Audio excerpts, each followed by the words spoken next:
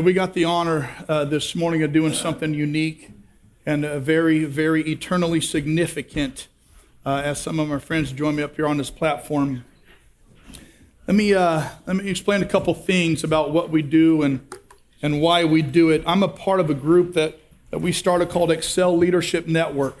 And Excel Leadership Network exists to change the church planting world. That's our purpose. Since 2006, even just since 2016, we've already started over 250 churches around the world, which is amazing. The reason why Excel Leadership Network exists to change the church planting world comes from the scripture in Acts chapter 13. Acts chapter 13 tells the story of the church in Antioch. And the Bible says in verse 1, now in the church at Antioch there were prophets and teachers, Barnabas, Simeon called Niger, Lucius of Cyrene, Manaen, who had been brought up with Herod the Tetrarch, was actually in the church, amazing, and Saul. What I know is that the church is comprised of a lot of different people, a lot of different backgrounds, a lot of different styles, a lot of different ideas coming into the church, but they're united at one thing, which is what God's doing and about to do in the world. A good church represents its community. So whatever the community is, that's what the church should look like. Our church looks very different than other churches because there's not many churches in the ranchos. We look just like the ranchos, and that's good. But there's a lot of other churches, a lot of other places that is going to be comprised of the people in their community. And the church of Antioch was no different. But I know in verse 2 from this passage, while those people were worshiping the Lord and fasting, the Holy Spirit said, set apart for me Barnabas and Saul for the work to which I've called them. Here's what I know, that God calls and separates people for different types of work. He's given different types of gifts and ministry that are to be the service of his kingdom through the church. What I know is that God calls people and equips people. And the Bible says that God's calling and gifting are irrevocable. He doesn't take them back. No matter how much we screw stuff up, he doesn't take back his call and his gifting. And the Bible says that he gives that call and gifting without remorse. He didn't feel sorry over it. As bad as we try to mess stuff up, he doesn't feel sorry for his call nor his gifting. They're irrevocable. And because of that, he says, I've gifted and called some people for a certain type of work. And so the story goes in verse 3, so after the church had fasted and prayed, they placed their hands on Barnabas and Saul and sent them off. The interesting thing in this church, so when God identified a couple key leaders to go plant a church, the church didn't hold a business meeting. They didn't get a committee together to talk about it. They didn't hold a finance committee meeting and say, well, can we give them any money? They didn't do any of that. They didn't say, well, but he's our best guy. How do we let our best guy go? But he's our youth leader. How do we can't let him go. Who's going to do our youth stuff? He's our worshiper. How do we let our Lord? They didn't do any of that. They said, God, this is what you're doing. Okay.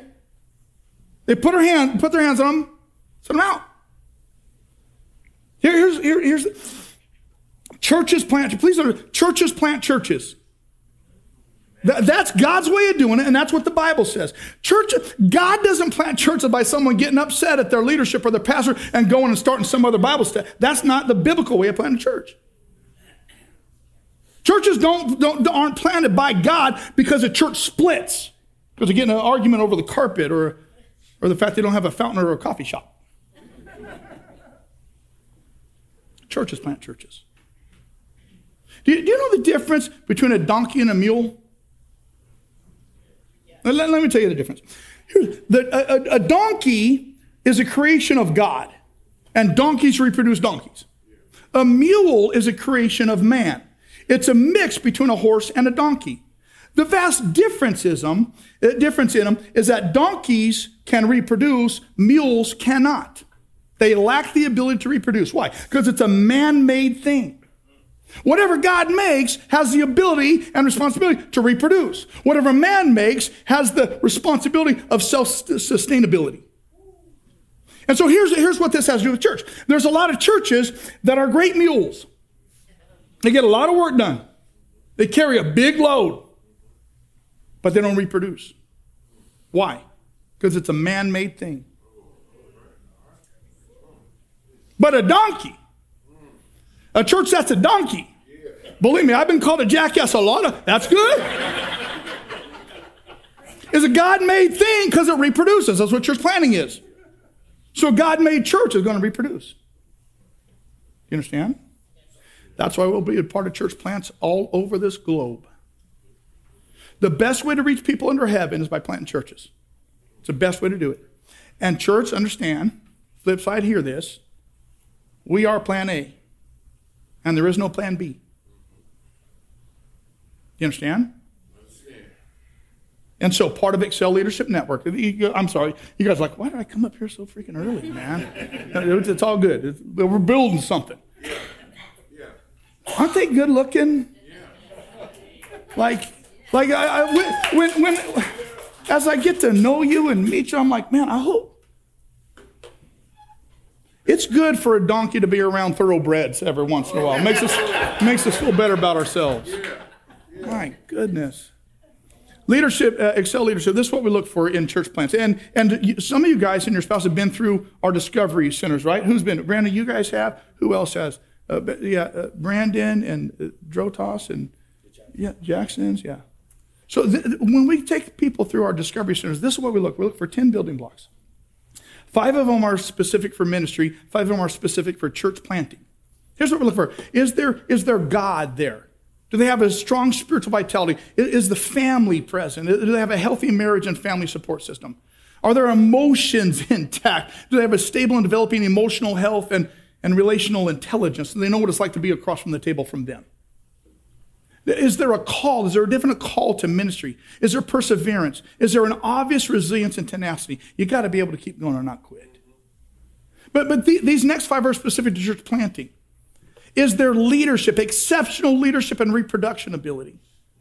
Is there an evangelism aspect to them? Do they have a zealous evangelistic bent for leading people across the line of faith?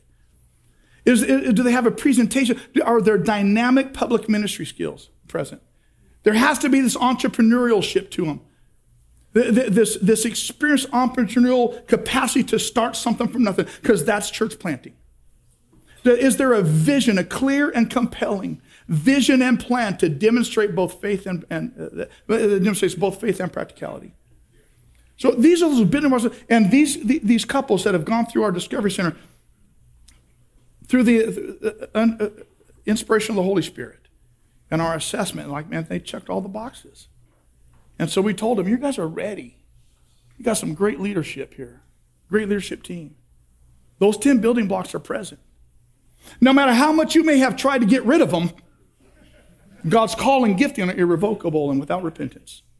They're there. And so, patient and come here. Come here, Elodie. Come here, Andrea.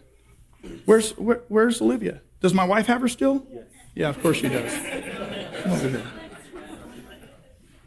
Patient and Elodie, the lead church plant couple, with Andrea and now Olivia, the lead church plant couple, surrounded by incredible leaders, men and women of God that are called to this. And they're going to start the Garage Church with their grand opening on Easter Sunday. That's the address. If any of you want to go, join them. But listen, if you go join them, you got to give them some money in your tithe. You understand? Like, don't just go and sit and absorb. Like, you got to go and contribute. You understand that? Do you hear me on that? Flip side. So if you're going to go, I'm surprised I didn't get an amen or any claps out of you people. Yeah. You don't know what it's like to plant a church if you're not clapping for someone say give you money. Thank you, church, for your generosity.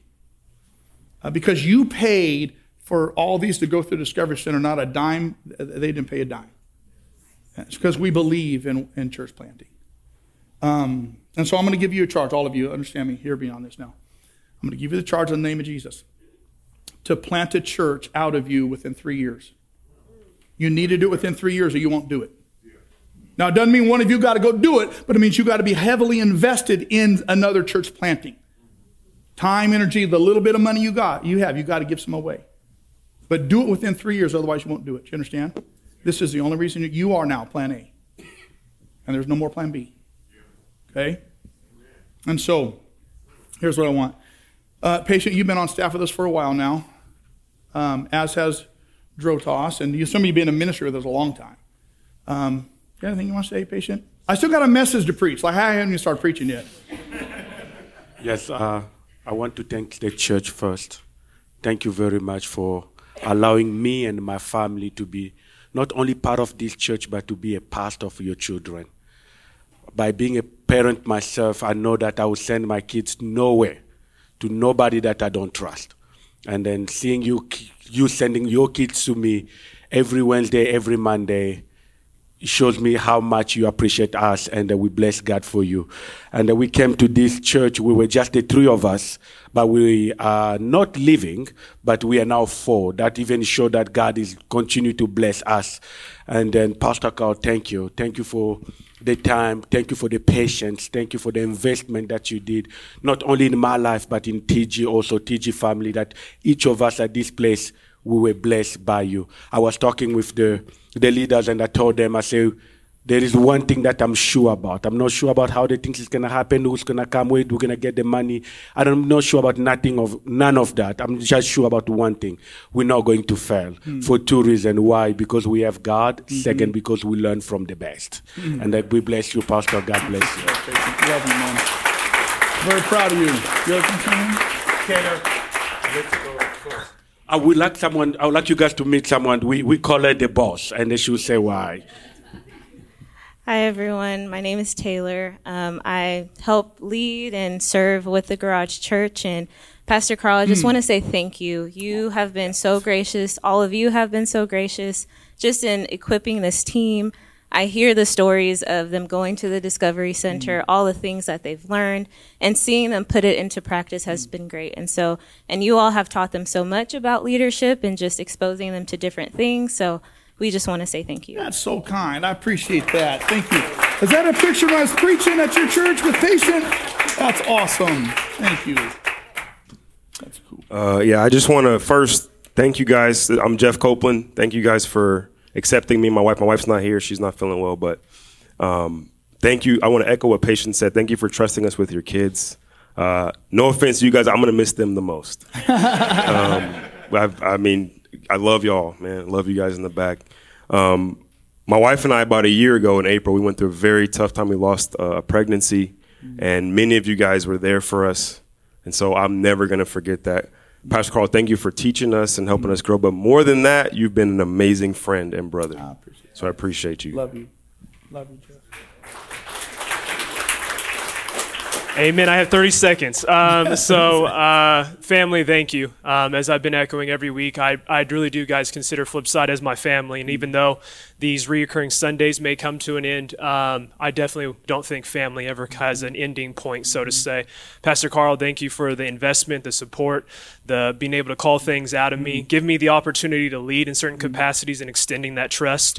There's great things happening at Riverstone, by the way. I encourage you to invite people heavily to that, because you're not going to be surprised when it begins to really, really grow to a different thing, and you'll be like, whoa, this is awesome. But for me and Sienna, who's way over here in the corner, thank you. We love you. Love you, Flipside. Love you too, John. Thank you very much. Good. Bill, you good? Yeah? I might cry. What's that? I might cry. That's okay. Like you've been here long enough. I never cry. No, you good? So here's the thing. Here's my offer. The rest of you team, if any of you guys want to go through the Discovery Center, it's on us. It's always on us. We would gladly send you through the Discovery Center. I'll be there. These guys who have been there will go with me as assessors as well. So that's an open invitation to the rest of the team if they want to go through the Discovery Center. But with that, I got one question. Who's next? Who's next? Come over here, Patient. We're going to pray. I don't know what you're most comfortable with. If you're comfortable, I'm going to invite you to stand up, just in agreement and affirmation of this prayer. And if you're comfortable, if you're kind of this tribe, which I am, if you want to put your hands out just in agreement as I put my hands on them and pray over them, I'd encourage you to do that as we pray over this whole team, the whole team. Father, I thank you. You are a good God. You only do good things. I thank you for Patient and Elodie.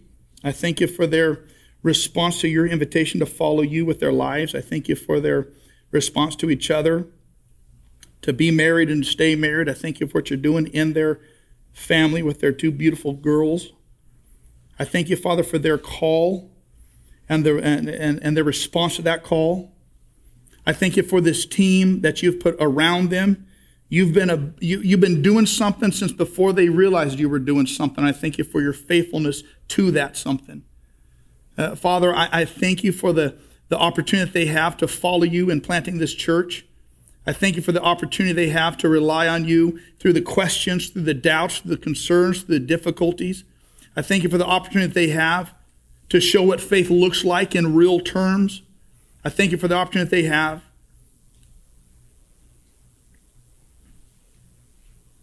to storm the gates of hell with the knowledge, Father, that they will not be overcome. Holy Spirit, we commend them, Patient and Elodie and their girls. We commend them and their team. We commend these men and these women to your work that you have called them already to do. We put our hands on them. We commission them. We pray over them in the name of Jesus by the power of the Holy Spirit, that you would fall upon them, that you would come upon them, that you would be in them, that you would set up for them the revelation of the work to which you've called them, and that they would follow through with that and in that with great joy and vigor and enthusiasm.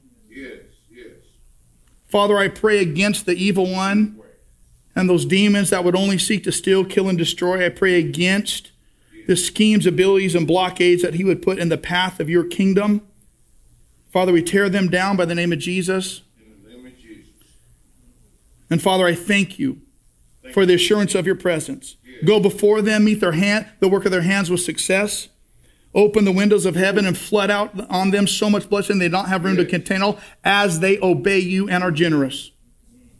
Father, I pray that you release resources into their care, into their responsibility that come from places they've never seen and don't know. I pray that you would call out of them a great generosity and a great faith.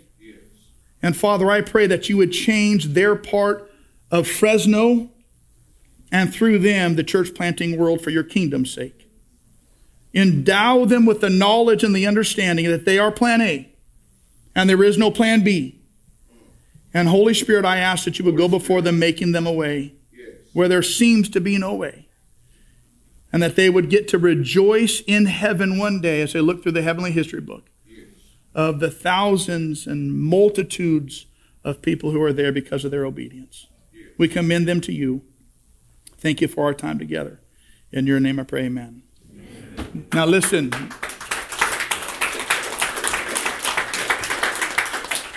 We have agreed to continue supporting Elodie and Patient for the next few months to be able to allow them the chance to go do that. But you may want to support the church's ministries. And if that's what you want to do, please see Patient or see Taylor. You're the one who knows it all. About how you can help support them financially with the resources of their church. Do you understand that? God wants to relieve some of you of some of your money because you got too much of a hold on it. And this would be a great way to do that. You understand? All right, hey, give these guys a thank you offering to God. Love you guys very much, man. Love you. Proud of you, sweet girl. Thank you, guys. Love you, my friend. Proud of you, buddy. Love you, Brandon. Love you, buddy. Proud of you. Proud of you guys. Okay, so here's the thing. I got a message to preach in 13 minutes. But that right there was message enough. And that ties into what we're talking about. This whole idea of coincidence. Let me give you a Cliff Notes version of my message. That was a Cliff Notes version of the book of Esther. If you have a Bible and brought one with you, go to the book of Esther. Here's what I know. Esther was written, it was about the time in the life of Israel after the Babylonian captivity. Babylon came down and invaded Israel. 10 northern tribes are already taken away into captivity in Assyria. 2 southern tribes, Benjamin and Judah, were left. Babylon came down and took over them. In the course of time in history, Persia came down and took over Babylon. So now God's people out of the tribes of Benjamin and Judah were living in Persia. Under the rule, if any of you are history students, under the rule of Xerxes. Any of you see the movie 300? Shame on you. It's a terrible movie. Just kidding. It's a great movie. King Xerxes is that guy that invaded Greece. That's portrayed in the movie 300. But the interesting thing, the book of Esther is the perfect book in the Bible to talk about coincidence. Now, if you understand what coincidence is biblically, coincidences are events that are put together by a sovereign hand. And so the Bible does talk about coincidence, but they're events put together by a sovereign hand. Here's the thing about the book of Esther. Nowhere in the entire book is God ever mentioned. Nowhere in the entire book is prayer ever mentioned. Some originally thought Esther should not be included in the Bible, because if you got a book that doesn't mention God or the Holy Spirit or Christ or prayer, why should it be in the Bible? Right? But in Esther, none of those things are mentioned. But as Matthew Henry, the great commentator, once said, the name of God isn't there, but his finger sure is. You see his hand at work all over. Though silent and unannounced, God's providence and orchestration is at work behind the scenes. See, we sit on this side of the equation and we ask ourselves, why did that person do me wrong? But God sits on that side of the equation and says, so this person can do you right. We sit on this side of it and we ask the question, why did that person leave me? And God sits on that side of the question and says, so this person could come to you. We sit on this side of the equation and we ask, why did that dream die? And God sits on that side and says, so this destiny can be birthed. Relax. I'm orchestrating things. We want to know why this. We want to know why that. I don't know. But what I do know is this, though God might be silent and unannounced, God's providence and orchestration are at work behind what you see in your life. Let that sink in. This is the way it always often goes with God. He doesn't always get top billing. He doesn't always get all the press and publicity. He doesn't always make the headlines, but he's always at work in the lives of his people. Always. As you read the book of Esther, you come in face to face with the idea of coincidence. That God's invisible yet invisible hand is at work. And this is what it is to plant a church. You go into church planting and there's nothing. There's not even people. You can't even get in a fight with anybody because there's nobody to get in a fight with. There's nothing. So you have to know. You guys have got to know that though his hand might be invisible, it is absolutely invincible. And nothing can stand against it. As you read the book of Esther, you start to understand that. And the lesson that we see in Esther is this, that God orchestrates you for the moment that you're in. You might be in a moment that feels too big. You might be in a moment that feels too oppressive. You might be in a moment where you're under the circumstances instead of on top of them. You might be in a moment. But here's what I know about God, that if you are his child, he has orchestrated you for that moment that you're in. He will not only orchestrate resources and substances, he will orchestrate you for that moment. And so an overview and a Cliff Note version of 9 chapters of Esther. You ready? Okay. Chapter 1, King Xerxes, the leader of Persia. Like I said, the guy in 300. That's who we're talking about, bigger than life. He was so mighty and so big and so wealthy that he decided he was going to throw this 2 giant parties, actually, that will last 180 days.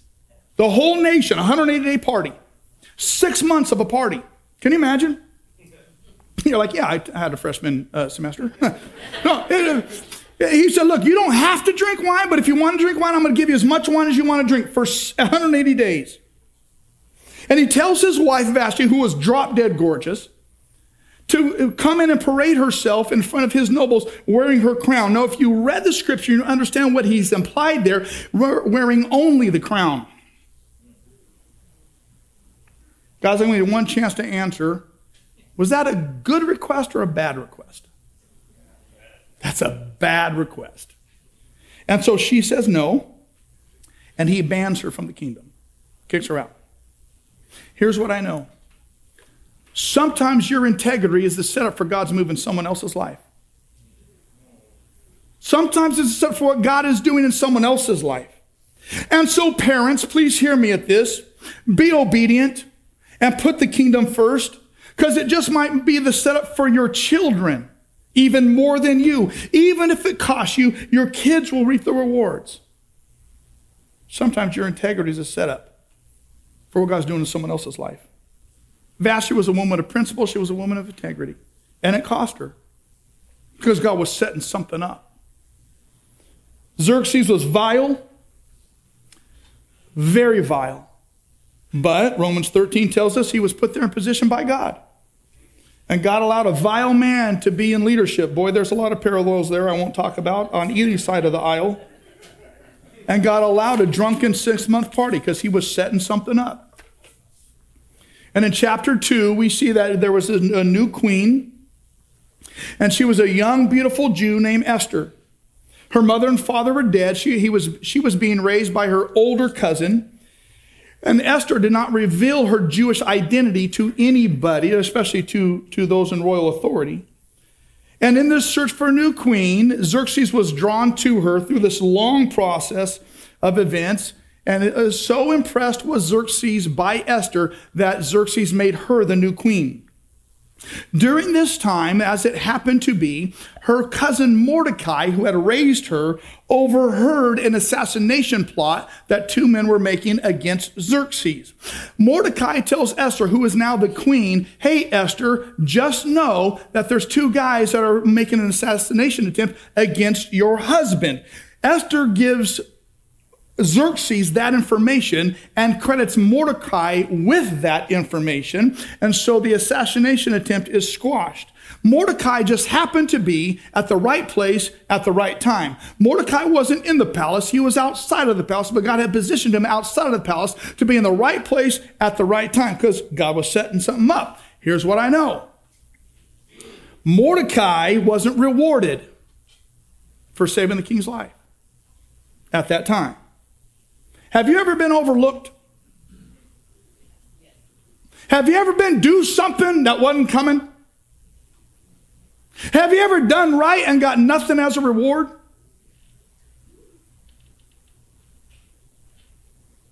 Mordecai, the reward was coming because God was orchestrating something behind the scenes. Here's what I know, that God's orchestrating your position even when you're outside the palace. God's orchestrating something even when you're overlooked.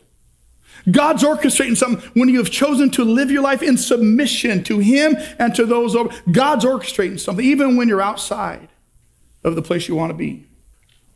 Here's what I know. You don't have to be an influencer to have influence.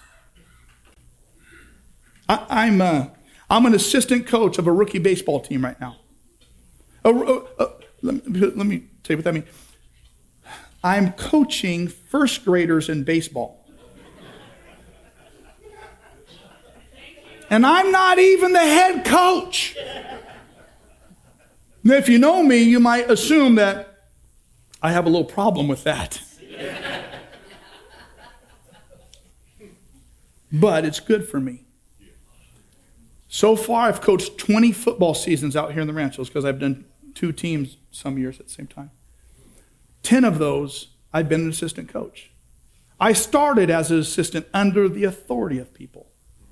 Same thing in baseball, same thing in basketball. It's good for me because you shouldn't lead until you've submitted. Do you understand? I don't care if you're a boss, a coach, or a pat. You don't lead till you've submitted.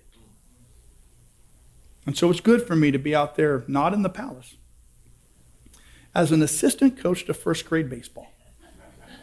Doing whatever I'm asked, however I'm asked, because someone else is the guy. God's orchestrating your position even when you're outside the palace. Just relax. Submit. Because God will use all that He's given you for His good purpose. He'll use all that He's given you. Even if it's just a pretty face. What we know about Esther from the historian Josephus tells us that her beauty was legendary. Anybody who talked about beauty mentioned Esther. Like everybody knew of her beauty. God will use anything He's given you. All the things, even if it's a pretty face. I look at this team up here and I think, man, that's where all the pretty faces went. I mean, not about you, about me. I'm like, wow. Like God will use it all for His good purposes. God's given you something.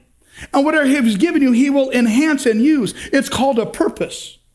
And it's attached to your destiny for His kingdom. You got something. And God will use it. So what I learn in this little chapter 2 here is that both obedience and disobedience have ripples. They have ripples. Let me tell you how we come to this. In the book of Esther, chapter 2, verse 5. Now there was in the citadel of Susa a Jew of the tribe of Benjamin whose name was Mordecai. This was Esther's older cousin, son of Jair, the son of Shimei, the son of Kish. That's important because it's in the Bible. God doesn't waste words. He was a relative of Kish. Who else was a relative of Kish? King Saul. The first king of Israel Kish was his father. Now, that's important because of this. Jump to chapter 3. This man named Haman. Haman hated the Jews. And Haman was elevated to the next in command under Xerxes. And Haman sought out the extermination of the entire Jewish population. He was of the same spirit as Satan, as Hitler, as the Antichrist, who sought to destroy the Jews.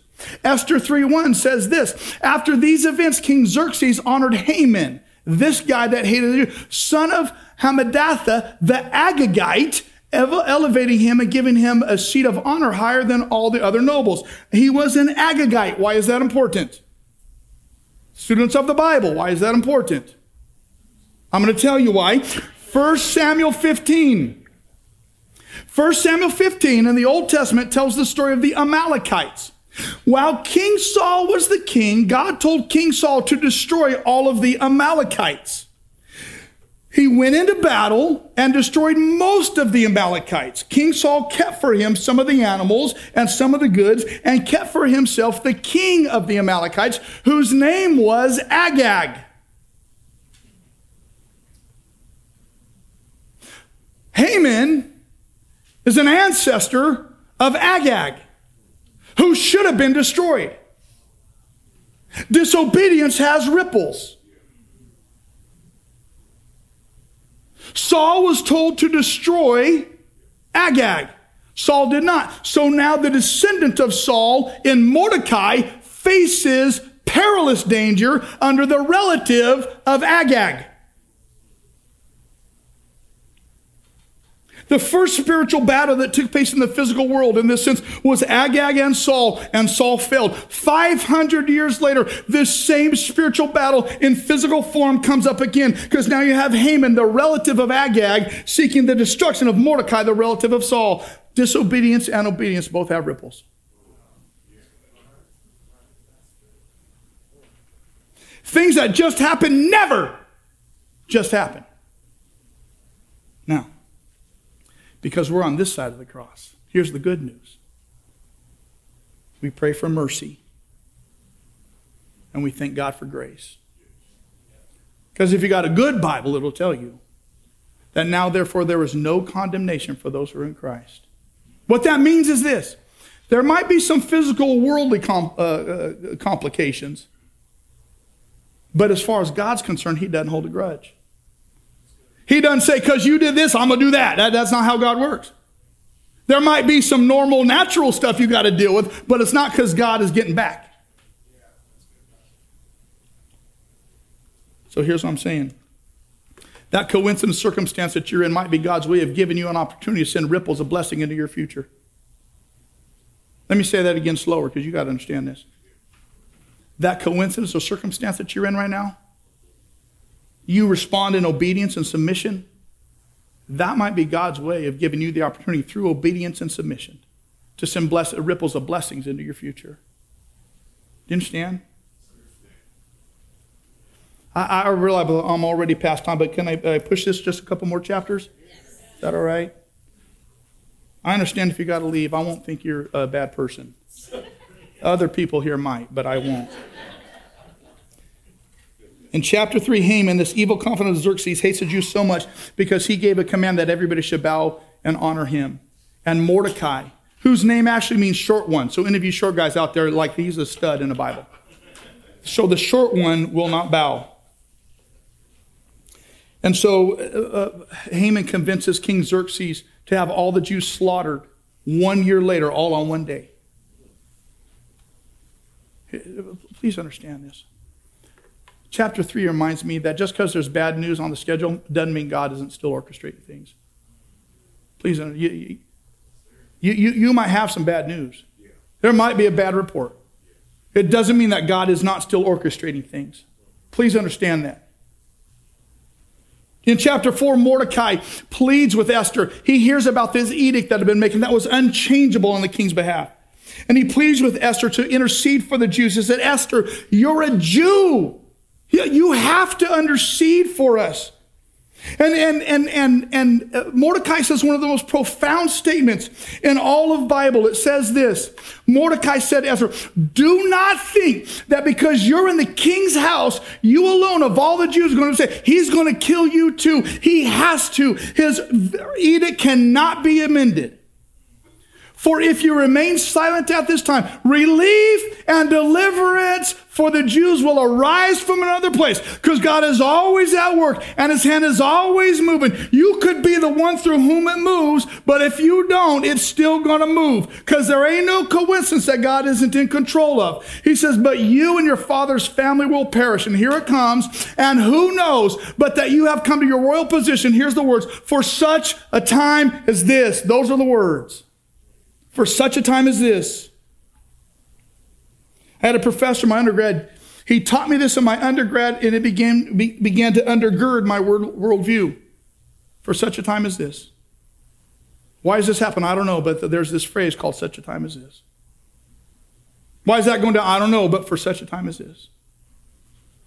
Why? I don't know, but for such a time as this.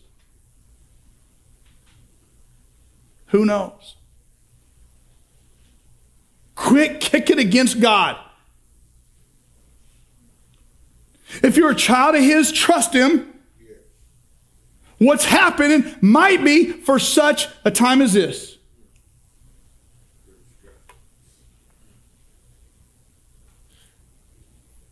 God will use your obedience and what he's given you to reveal something greater for you.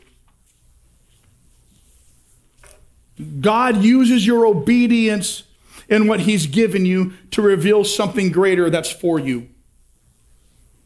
All this that has happened, for chapters 1, 2, and 3, all this has happened. The reason why Xerxes gave 2 maddening parties, the reason why Vashti was asked to parade in nothing but her crown, the reason why she was a woman of integrity and said no, the reason why there was a search for a new queen, the reason why Mordecai happened to be at the right place at the right time, the reason why Mordecai happened to hear about the assassination, the reason why Mordecai happened to ruin that, all of this happened for such a time as this. Who knows what God is orchestrating behind the scenes? And if I can be frank with you, we bitch and moan about all the stuff that's going on that we don't understand and we don't like and we don't want to go down like that. And all the time God is saying, would you just get your hands off it and trust me? I'm orchestrating something behind the scenes. If you'll trust me and submit to me, it might be okay.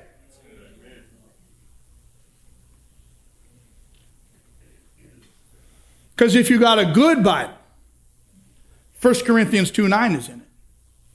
And that reminds me that no eye has seen, nor ear heard, nor mind, the heart of man imagined what God has prepared for those who love him. I'm orchestrating something. Let me speed this up. Chapter 5, Esther invites Xerxes and Haman to a private party, and she figures if the first one goes well, I'll invite him back for a second. Haman still hates Mordecai, wants to kill him before the year comes up, so he has gallows built so he can hang Mordecai. Chapter 6 rolls around. The night after the first party, Xerxes just happened to not be able to sleep. Ever have one of those nights? He just can't sleep. He just happened to have insomnia. And so the royal king in the royal chamber had the royal history books brought in.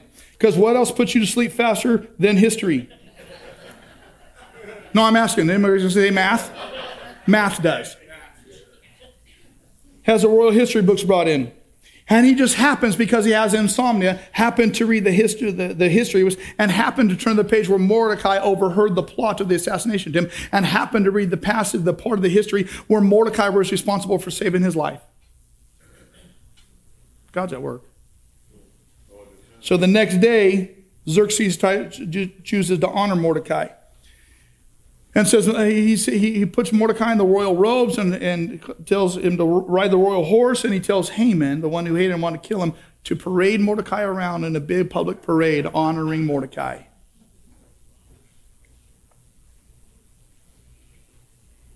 So at that second night of the party, Esther finally chooses to tell King Xerxes that she is Jew and that Haman wants to exterminate all of them, including her. Where Xerxes flies into a rage. He's irate. And he's like, I need to go for a walk. So he goes for a walk. And while he's gone, Haman falls at Esther's feet and grabs her legs and pleads with her, please intercede for me that Xerxes won't kill me. And it just happened at the right time when Xerxes walked back in the room, happened to see Haman grabbing his wife's legs, and he interprets it as he's trying to rape her and says, string him up on the gallows he made for Mordecai.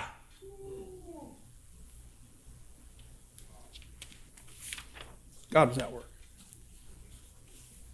Names never mentioned. Prayers never mentioned. His hand's all over this. Here's what I know. Let God handle those who are against you. Let God deal with it. Even if they're wrong. The Bible says, vengeance is mine, says the Lord. Don't try to get even. Don't try to get ahead. Don't try to explain yourself. Because God is so powerful and God is so in control that he will even orchestrate those who have been against you to be for you. Amen. Don't respond. Don't post about it. Don't engage.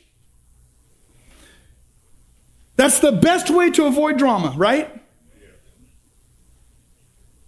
Let them be and trust God. So chapter 8 rolls around. Orders are given because he can't change the orders he already gave. And Xerxes says, I can't change those orders, but I will authorize the Jews to defend themselves. And so they gather weapons for a year and put the word out, come on, try to invade. We'll walk you back. Chapter 9, the Jews defend themselves, no one's harmed. Here's one thing I didn't mention in the first service. I feel like I need to. Xerxes was not involved in their struggle till their struggle became personal to him. Once Xerxes entered into a relationship with a Jew, did the Jew's difficulties become his. You understand what I'm saying? We enter into the difficulties and struggles of those with whom we have relationship. Do you want to know one reason why this country is so divided? Because we've chosen to live in our camp and let them live in their camp with no relationship. The key to injustice and solving that, the key to inequality and solving, the key to all that stuff is relationships with each other.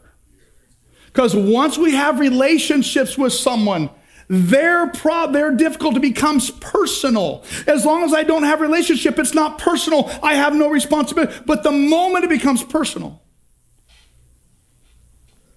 our son Joe, that we've had since he was 2 years old, Hispanic mom who loved him but couldn't raise him. We got him when he was 2. And we've raised him as he's 30 years old now. Gave us our first grandson, a beautiful daughter-in-law. Our second grandson's on the way. He's my son. When he was a little boy, because he was still under the authority of his mother, he was on Medi-Cal. I didn't understand racism. I didn't understand until I was sitting in a doctor's office with Joe waiting for him to be seen. And he's like Oaxacan Mexico. He's dark. He's got this beautiful, deep, dark skin tone. When we went to Egypt, everybody thought we took him with us. Everybody thought he was Egyptian. He was like a really dark Hispanic. And so we're sitting in this office in the summertime, and And we were there before everybody. And person after person after person after person after person is seen before Joe is. And it didn't mean much to me at the time. But then we finally got to go back into the waiting room. This doctor, who happened to be Caucasian, walks in, looks, and says, "Take your shirt off, I'll be back." Shuts the door and walks out. I thought, that didn't feel right. As a daddy, that didn't feel right. We waited a half hour. Joe's cold. I said, "Joe, put your shirt back on." Put his shirt back on. Doctor came back in.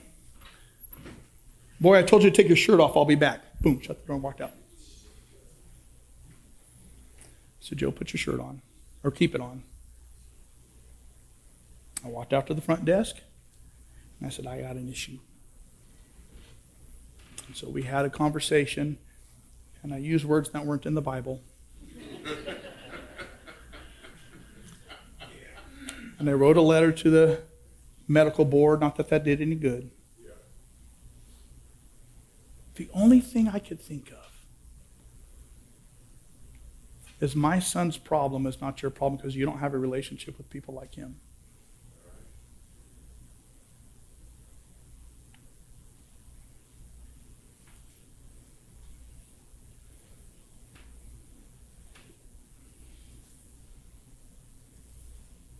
Just thinking about our people in Guatemala and Mexico and Cuba. Thinking about these little babies that are rescued in Fresno that we help. Thinking about all these different diverse groups of people. And you know why we're so invested in their lives? Because it's not about work, it's about relationship. There may be people around you that you need to proactively seek out relationship with. And God's kingdom comes. Do you understand? So,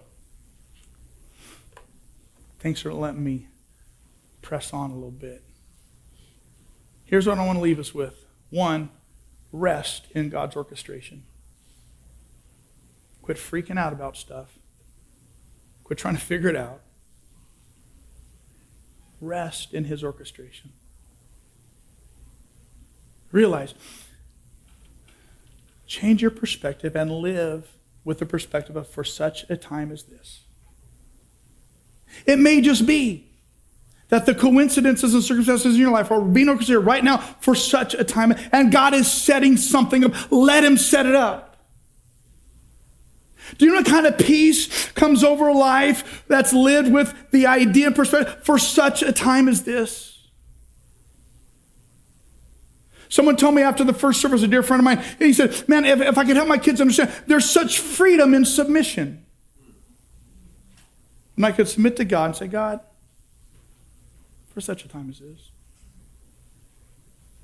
And then when God says jump, jump. Take action according to His orchestration. If God says, set these apart, set them apart. If God says, talk to the king, talk to the king. If God says, get involved, get involved. Don't pray about it anymore because you've already been praying. Don't ask other people about it. They'll talk you out of it. Don't try to get consensus because you can get consensus about anything. Just go.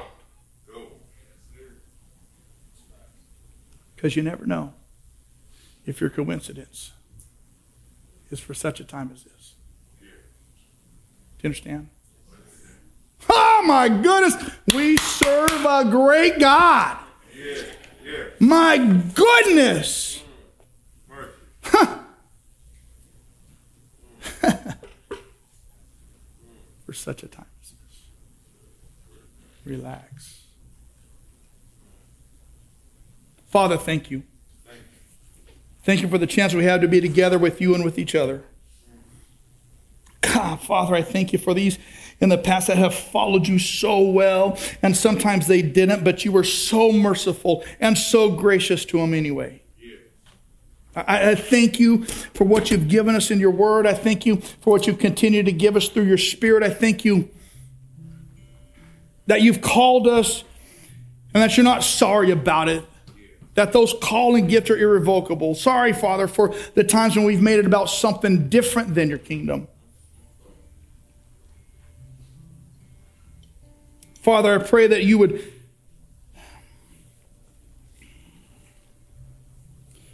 Holy Spirit, I pray that you would, in this moment, change our perspective, change our worldview, change our heart.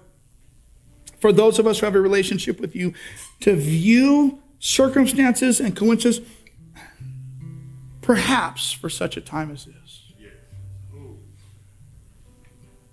And I pray that peace that passes understanding will guard our hearts and minds. I feel like in this moment I want to do one more thing. And if you've never trusted Jesus as your Savior, if you've never repaired a broken relationship between you and God by faith in Jesus, I want to give you that opportunity. In this moment between you and Jesus, just to say, Jesus, I'm sorry for my sin. Thank you that you love me and that you died on the cross so I could be forgiven. I accept you as the leader of my life, and I submit to your authority. I trust you. Help me to love you. Be my Savior.